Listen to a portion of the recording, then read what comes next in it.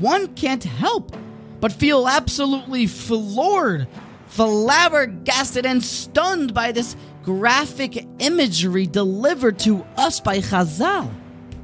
The Jewish people were told, it's time to leave Har Sinai. The show's over. Vayisumei Har Hashem derech shloishes yomim. The Jewish people, they followed every jot and tittle of the Almighty's commandments. And Hashem said, Har Sinai is closed for business. It's time to move on to the Eretz HaKodesh. Yet there's punishment. Yet there was a sin that the Jewish people did in the way that they left the mountain. What was it?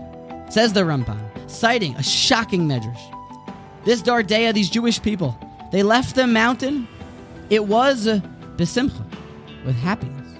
Ketinoik haboyreyach mi beis hasefer, like a child that flees from school.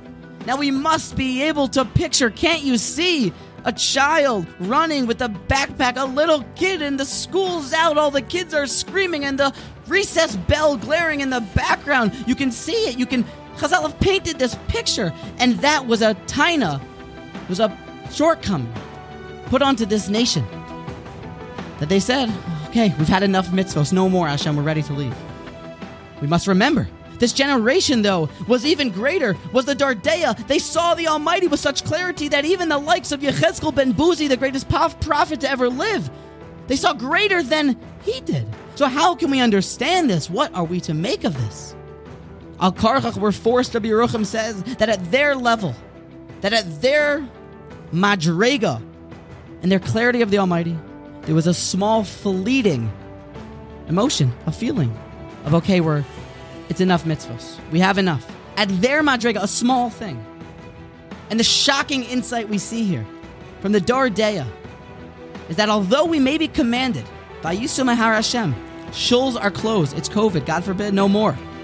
Or, person's not feeling well, God forbid, no davening. It's a snow day, there's no school, you're putter, there's no Torah now, there's no mitzvahs, you have to be home, you can't do it, or you're away from something.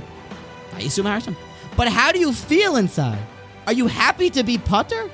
Are you simcha ketinoik? Haboyrech mi beis hasefer? School's out, I don't have to daven now, I don't have to pray. Might we conclude that although it is not always practical for us to study the Almighty's Torah and daven the whole day, we do have to make parnasa, we have to go out. But when you close the Gemara, when you close the Siddur, how hard do you close it? Do you close it softly, give it a kiss? I wish I could have more, I have other obligations. Or do you close it and do you run out, God forbid, at a person's level, do they run out and say, thank God that I'm free, let me get on to something else? What you feel inside matters. And when one has to close the Gemara, how softly and with how much love can a person close his Sefarim HaKadoshim?